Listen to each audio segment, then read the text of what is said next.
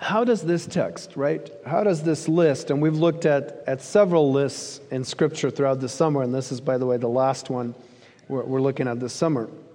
How does this fit into your understanding of who God is? What your life should be like? What our church should be like? How are we to live? Because if all Scripture is relevant to us and inspired and meant by God to influence us, we have to deal with passages like this one. And it's good to read it out loud, and it's good to read it in your own private devotions, because this is what God says, and it's important. So we're going to try to do our best to try to see what this passage can teach us about us and our church this morning. So I'd like us to consider it under three headings, like you need another list to remember. But here's the outline. We have three headings. First, let's look at the city without walls. The city without walls. Secondly, let's look at the city at work. And thirdly, the city waiting for her Savior. The city without walls, the city at work, and the city waiting for her Savior. Okay, let me ask an obvious question, okay? What are walls for? Why do cities need walls?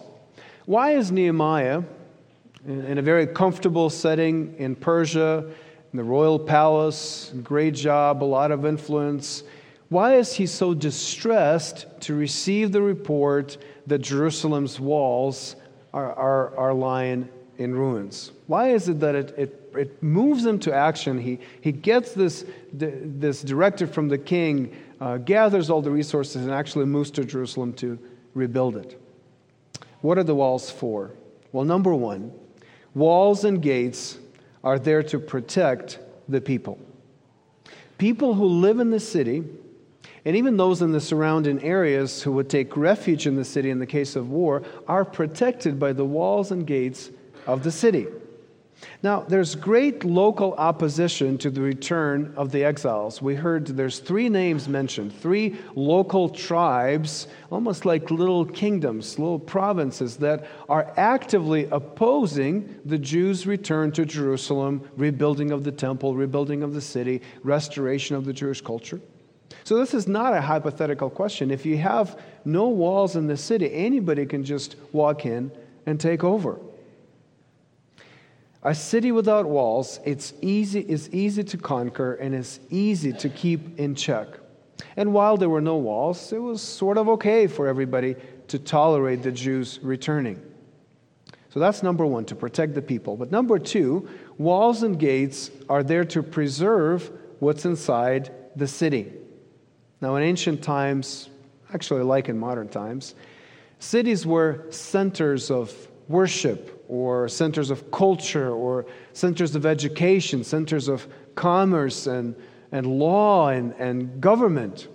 In Israel, people would travel to Jerusalem to worship in the temple, to appeal to the king for justice, to help resolve a court case, to trade, to learn. There's lots of reasons that Jerusalem occupied this central position in the Jewish life and culture.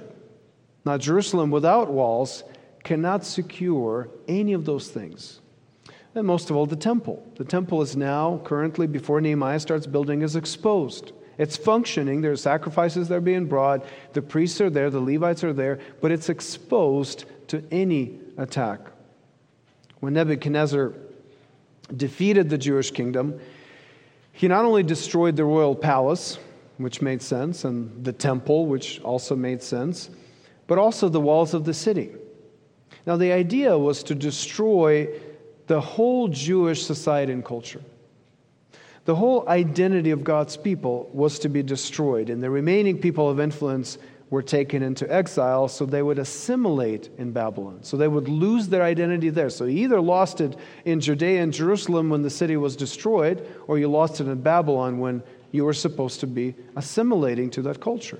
Now, in God's providence, God kept his people distinct, and they never really truly assimilated. And when they returned, they were able to rebuild that identity back in their home city in Jerusalem. But the fate of the newly repopulated Jerusalem was far from certain before the walls were built again. So Nehemiah's project of rebuilding the walls is critical not only for the survival of the people who are actually in that city in Jerusalem, but for the preservation of the identity of God's covenant people. What good is a rebuilt temple if at any moment an enemy can come and destroy it?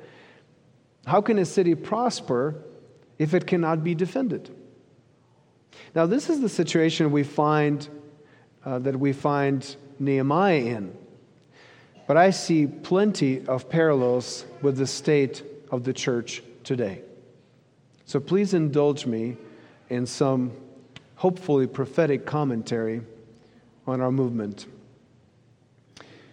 I'm going to talk broadly about the evangelical church, and we are part of that movement. We are an evangelical church with lots of other different kinds of churches, but we're all part of the larger evangelical movement, and I think there are some troubling things that need to be pointed out about us that may not be true about our church specifically. Not everything I'm going to say is going to be true about every person in the evangelical church, every congregation, but I think broadly these are some things we need to deal with. I believe that we have been so worried about the empire that we have neglected the holy city. We have been so concerned about the world that we have neglected the church. The walls and gates of the evangelical church are in disrepair. We are in a season that some have dubbed the great de-churching, meaning that people are actively leaving the evangelical church, stating their reasons, disengaging, and actually leaving the faith altogether. We don't see as much movement between churches as often happens. It's mostly people leaving the church altogether. It is significant. The numbers are significant. It is easy for people to leave a city that has no walls. The evangelical movement, I think, is losing its proper definition. Whether because of fear or arrogance, we have neglected building up the church. Where is the buttress of the truth? Why is sound doctrine not common in our churches? It's there.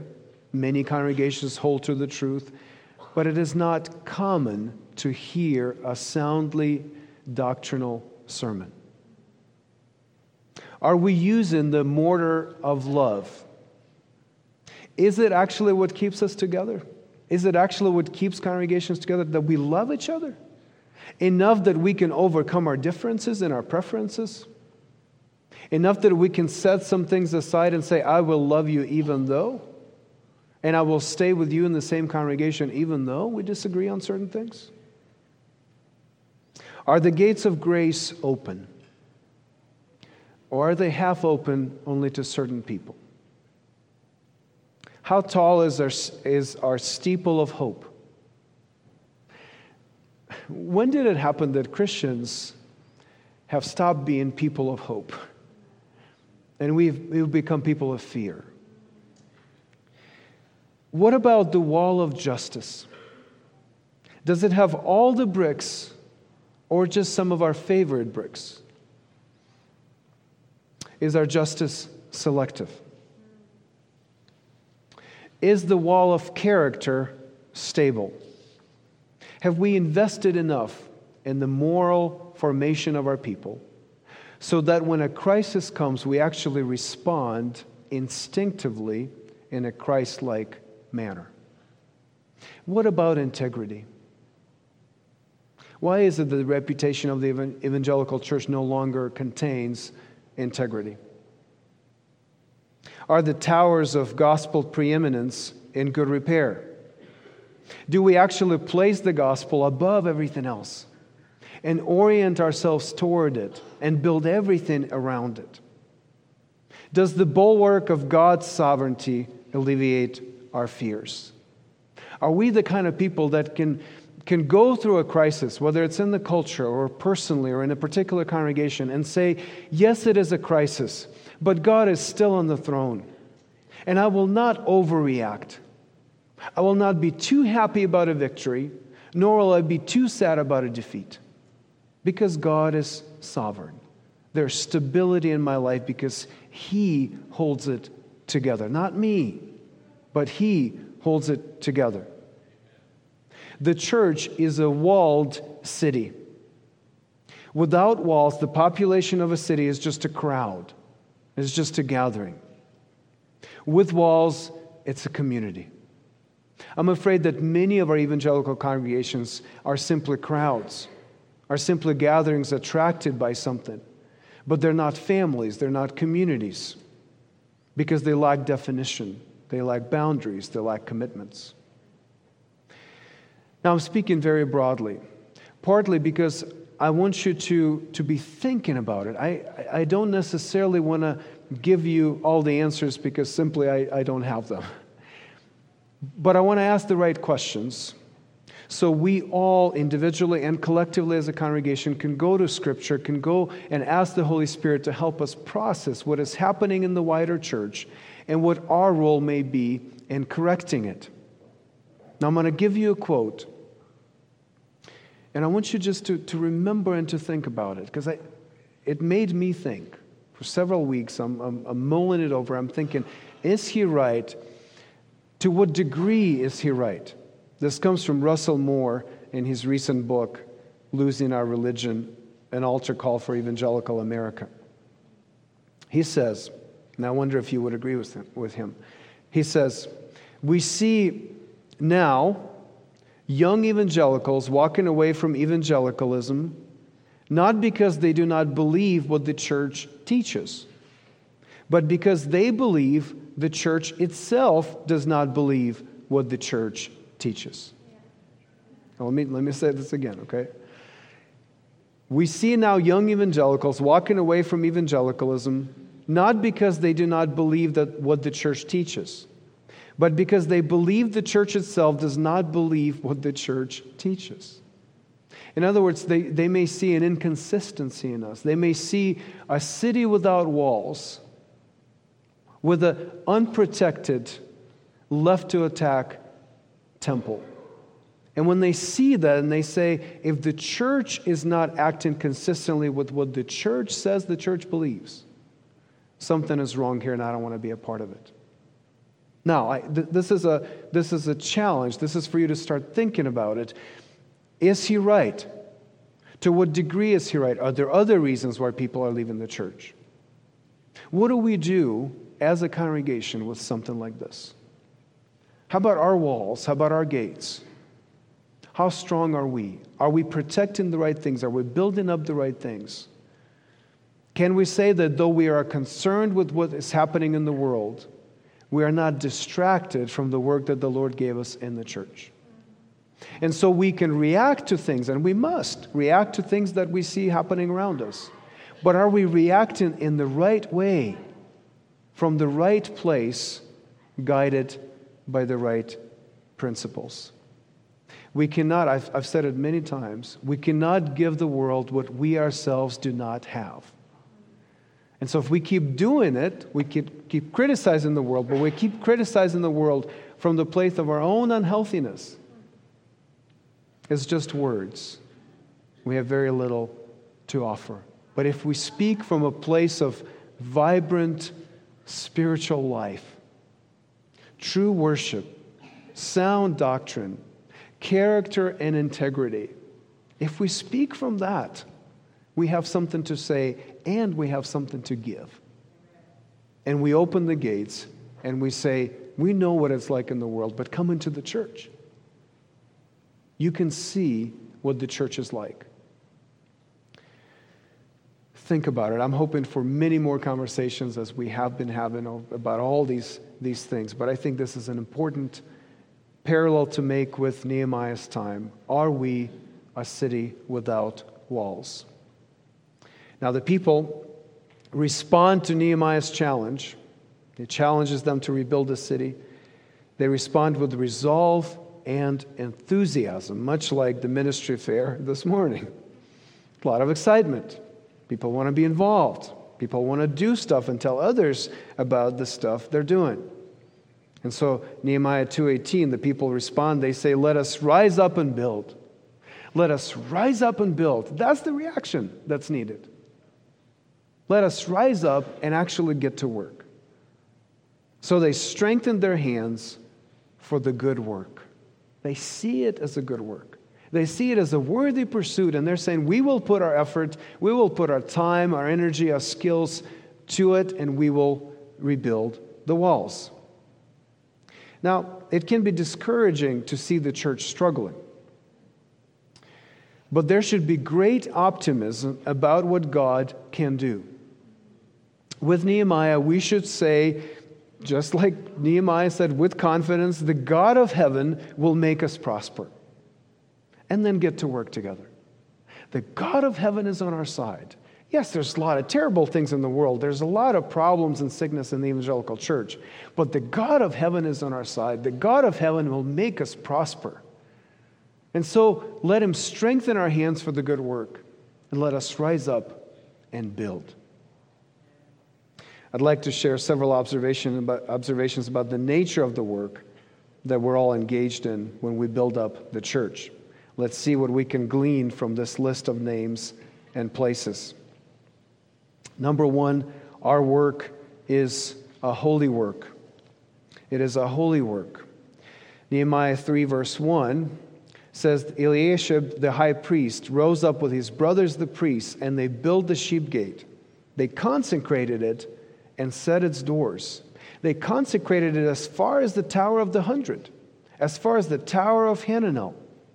Now the priests, though they're building, they're using rocks and putting things together, fitting things and building the gate. They're doing that, and they're seeing that as holy work. They're treating this construction project as dedicated to the Lord. They are doing it for God and with God. And so we should do our work just like that. It's a holy thing. God is in our midst. The God of heaven will make us prosper. The advance of the Church of Christ is not a political, social, or marketing project. We may be involved in politics. We may do some marketing. We may support certain social causes. But the project itself, the church itself, is not any one of those things. It is a holy project. It's holy work. And if we treat it as any of those things primarily, as a political thing, as a social thing, as a commercial thing, if we take any of those things and make that our identity, we will inevitably fail. Now, Nehemiah is a civil servant who comes to Jerusalem with the full support of his king. Now, he's got a lot of power. I mean, this is not somebody that just comes from somewhere and says, I'm just going to help build this city. No. He comes with not just the permission of the king, but the commission of the king, with people and money and influence and authority to rebuild this city. But look at how he himself introduces himself and presents himself to the people in verse 18 of chapter 2. He says, and I told them of the hand of my God that had been upon me for good, and also of the words that the king had spoken to me. He's saying, I am here because God's hand has been upon me. I am here commissioned by God. And also, right, in addition to that, the king pronounced certain things and I have his authority too. But what's the primary here? The God of heaven sent him. And if you read the book of Nehemiah, you will see that again and again, when Nehemiah, when he encounters opposition, when he describes his project, he talks about it primarily as a God thing, as something that God wants him to do, and not just a political pursuit, not just a construction project for the strength of the city. It's something that God is doing. His authority is first from God and second from the king. So he uses his political power, but he considers his work ultimately ordered and empowered by God himself. Now, the church is not apolitical, as in we don't care about politics. And the church is not anti-political, as in we think politics are bad. No, we're neither of those things. But we have a healthy suspicion towards politics. We have a biblical realism towards politics. We are involved in politics in as much as politics matter, which is quite a bit, but not as much as God, not as much as the church, not as much as the kingdom of heaven. Every Christian, by entering into this holy work, the work of the church, the work of the kingdom, is a priest under the new covenant. Now, we see priests and Levites here building the wall and consecrating it, and they're making it holy, and they're doing their things to point out to the rest of the people that this is something special. But now, because of Jesus, because of the new covenant, because of the gift of the Holy Spirit, every one of us is a priest. Every one of us has the ability to consecrate, to make certain things holy, purely because I, as a person of God, redeemed by Christ's blood, am involved in it. Now, we can choose not to do that. We can choose to see it as all sorts of other things. But Scripture tells us that whatever you do, you do it for the glory of God. You do it as unto the Lord, because God is involved in everything, but especially in the work of His church. 1 Peter 2 says, "As you come to Him, a living stone rejected by men, but in the sight of God chosen and precious, you yourselves, like living stones, are being built up as a spiritual house, to be a holy priesthood, to offer spiritual sacrifices acceptable to God through Jesus Christ." That's who you are. And so live like it. Do the holy work that God has given to you. Number 2, it is local work. It is holy, but it's also local. I love, as much as it's hard for me to read this list to you out loud, and I stumble over many names, I love how specific this list is.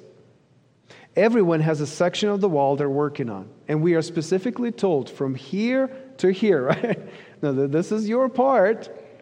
This is, you're working here with your brothers, you're working here with your co-workers, you're working here with your kids. This is your place. It's specifically designated. Everyone has a section they're working on, and some work right next to their house. They're just building the wall, and some houses are in the wall. So this is very specific. People are working on specific things. We cannot care about the universal church unless we're involved in the local church.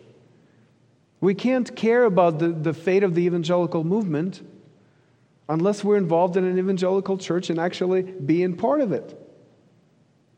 My main response to the state of the evangelical church is to serve my congregation well. I think I can do the most good by loving you, by faithfully teaching the Word, by shepherding you, by developing the ministries of the church, by caring for our community, the people that God has placed around us, by supporting our missionaries. I think we will do more good if we act locally. And you see that happening in our text. Now, the local is not only determined by which part of the wall the person took ownership of, but also who they were working next to. Again, I love how specific it is. This guy is working next to this guy. And after that guy, there's that guy. There are names and they're in order. Like we know who worked with whom. Now, have you noticed the repetition of the phrases next to him or after them? Again and again, we are told that there's cooperation. Because, of course, you can do great on your section of the wall, but if the guy next to you isn't doing their work, right? The wall is not finished. The wall doesn't serve its purpose. There's togetherness, but there's also interconnectedness. It's a community project. Everybody's working together. Everybody's working side by side, and every part of the wall is covered. I mean, this is our ministry fair this morning, isn't it? We literally had tables next to one another, right? And by the way, I didn't design it this way. I wasn't thinking I'm going to preach on Nehemiah, so let's do the ministry fair. Let's place the tables. It's like a wall, I didn't do that. But that is just the nature of church ministry. And by the way, none of those ministries are separate. They're not really independent. Because every ministry is connected to some other ministry, and the success of that ministry depends on how well they work with other ministries. Mercy relies on men's ministries, by the way. Counseling helps mercy. Mercy may direct somebody to counseling. There's all these connections. And that's how it's supposed to be. It's supposed to be interconnected because it is so local. There's proximity. There's relationships involved here. Number 3, it is communal work. It's holy, it's local, and it's communal. Everyone is included in this work. Everyone has a place, and it's interesting to see all the various people involved. Now, these are not all construction workers. I'm sure some had some experience in construction. Many seem to come from all kinds of other lines of work. Now, we have priests and Levites. You know, we pastors are not known, by the way, for our physical manual labor skills, right? Unfortunately for our families. But you have priests and Levites working, people from Jerusalem and people from other cities. People who don't live in Jerusalem, by the way, show up to build the wall. They're actually helping. Now, they're in Jericho and Mitzpah, but they come because Jerusalem is important, because that city needs walls. The temple needs to be protected. The seat of culture needs to be defended. You have rulers and governors. You have people of high influence and high status that are working seemingly alongside everybody else, right? There doesn't seem to be any distinctions. Then you have goldsmiths, perfumers, right? These are guilds. These are artisans. These are people who have their shops. They're probably they're wealthier than other people. And yet they're putting work in. I'd love to see the section of the wall that the goldsmiths and the perfumers made, right? It's got to be special. I mean, it's not like anything else. You got temple servants and merchants. I mean, these are just those who are listed. Everybody's working together. It's a community. And then, you know, this guy in verse 12, he brings his daughters, right? He puts his daughters to work. Maybe a personal application for me in verse 12. But everybody seems to be pitching in because everybody has a place and a role in the church. Scripture is clear that the Holy Spirit gifts every believer. Every one of us has something to offer. And without you offering that gift, everybody else is missing something. We are lacking something. So everybody needs to find their place. Romans 12, the Apostle Paul tells us, "For as in one body we have many members, and the members do not all have the same function, so we, though many, are one body in Christ, and individually members one of another, having gifts that differ according to the grace given to us. Let us use them." Let us rise up and build. Let us use our gifts. If prophecy, in proportion to our faith. If service, in our serving. The one who teaches in his teaching. The one who exhorts in his exhortation.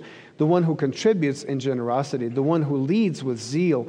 The one who does acts of mercy with cheerfulness. It's not the only list in the Bible that has to do with gifts, because the Holy Spirit wants to use the gifts he gave us.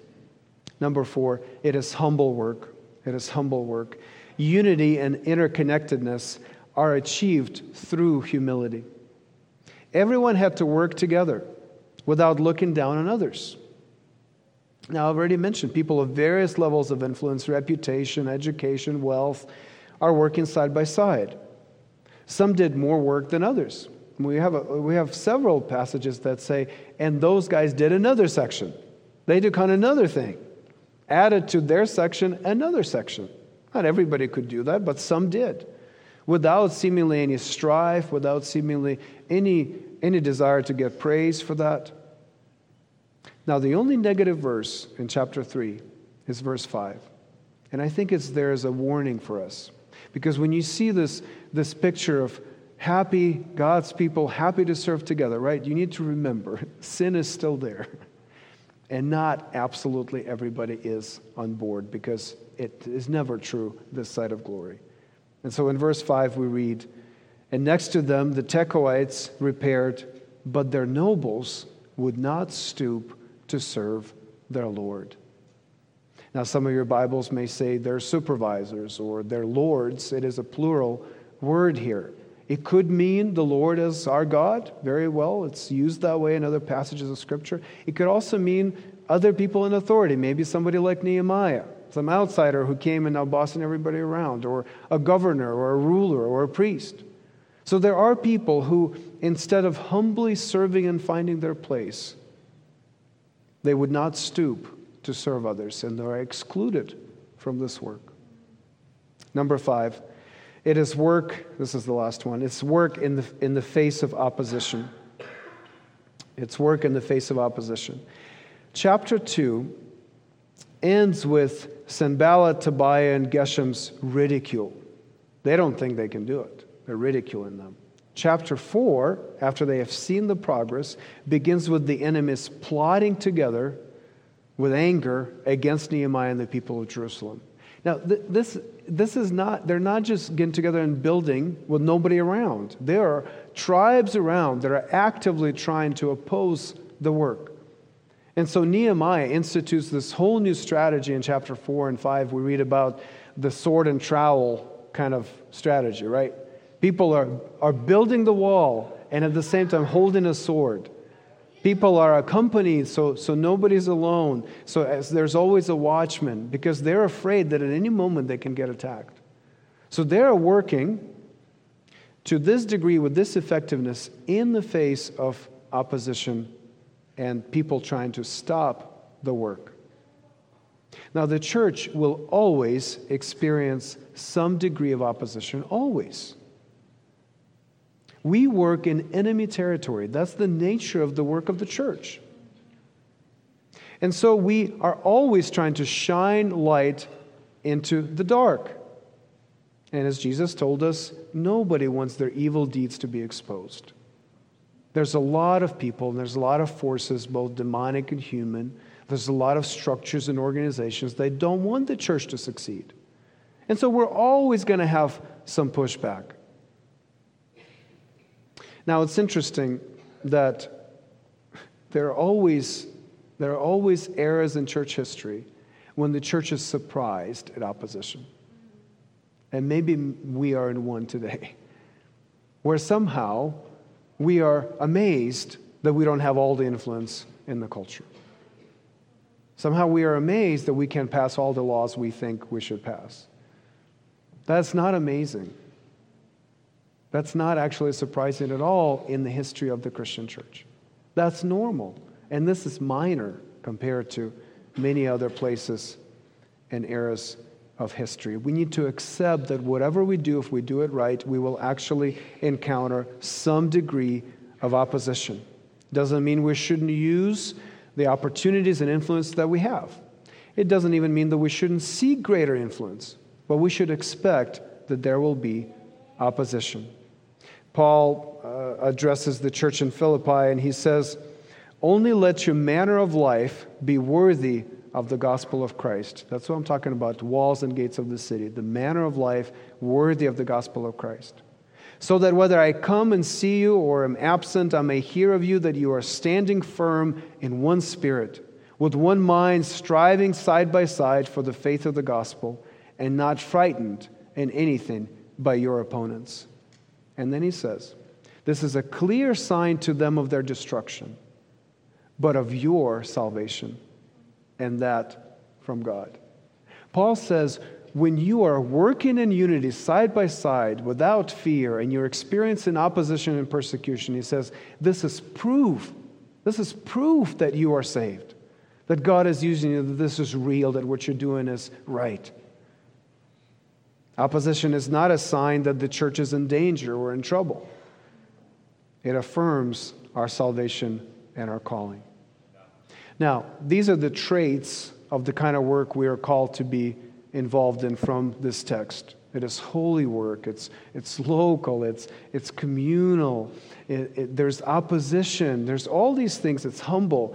We are supposed to do it. Now, the practice of it, right, is get involved in a ministry. That's the practice of it, right? I'm not giving you those applications. Figure out where your gifts fit a point of need in the church, in the community.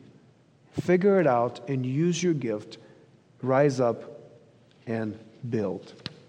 And finally, the Jerusalem that Nehemiah helped rebuild was eventually destroyed by the Romans in AD 70. So the question is, was it worth it? Was his work worth it?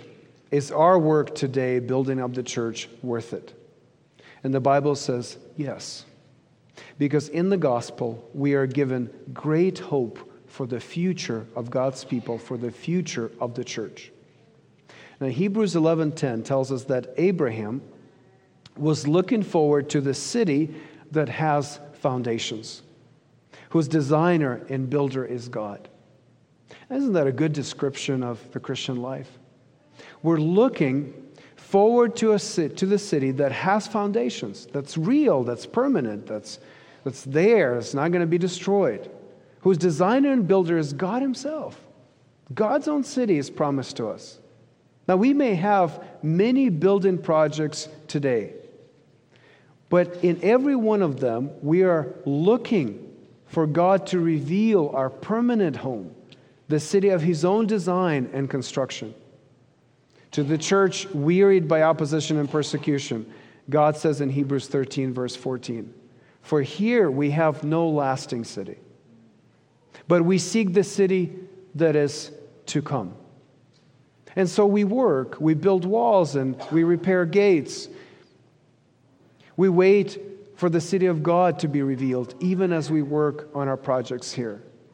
It's like we're training. See, what we're doing now, we will be doing in eternity. We're training for what is to come. In fact, it's the vision of that future city that God gives us that informs how we are to function in the church. We actually look into the future to see how that can inform us in the present. One of the great descriptions of the future city is found in Isaiah 60. It describes a city in which there is true security. What all of us are looking for, true security. No danger, no fear. It says that the gates are continuously open. But instead of the enemies coming in to plunder the city, which would happen if you just open the gates, right? We read that the nations bring their wealth into the city as a gift. So all these nations are bringing the best that they have, the greatest cultural achievements, and they bring it into this heavenly Jerusalem to share with everybody and to praise God through those offerings, because there's true security. Nobody's scared in the city. The gates are open. It is a place of worship because the Lord is in her midst. The Lord, it says that the Lord will be our everlasting light and our glory in that city. It's a place of justice where evil has been punished and good rewarded. Culture will thrive in that city. It will be majestic and full of joy, Isaiah says. It'll be a place of prosperity for the righteous. And Isaiah says even the least will be like a clan. And the smallest family, the smallest part of the city will be like a great mighty nation. They will receive that kind of honor, that kind of recognition. That's our future. And then Isaiah 60 verse 18 says, "Violence shall no more be heard in your land. Devastation or destruction within your borders." And listen to what he says. "You shall call your walls salvation, and your gates praise." That's the city that's ours, that's promised to us, that informs what we do now and how we build our cities and our churches today. That's the city. The city that has salvation for its walls, praise for its gates. Now, who can build a city like that? Who can take salvation and make a wall? Who can take praise and make a gate? There is one greater than Nehemiah. You know, Nehemiah left the royal palace to come and rebuild the walls of Jerusalem. But Jesus Christ left heaven, left the Trinitarian harmony and joy to come and renew the world. Nehemiah was a cupbearer to the king, but Jesus, who himself is King of kings and Lord of lords, drank the cup of God's wrath to make us kings and queens to rule with him forever.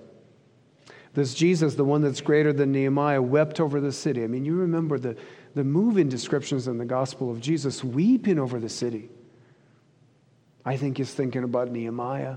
I think he's thinking about the prior destruction of the city and the future destruction of the city. He's thinking about the building projects of God's people.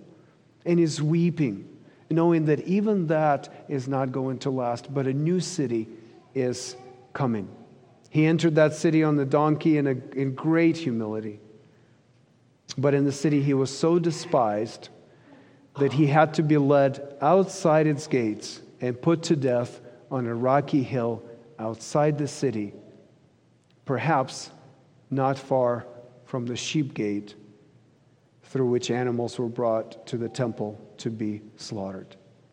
And so Jesus Christ, the one greater than Nehemiah, died for the city.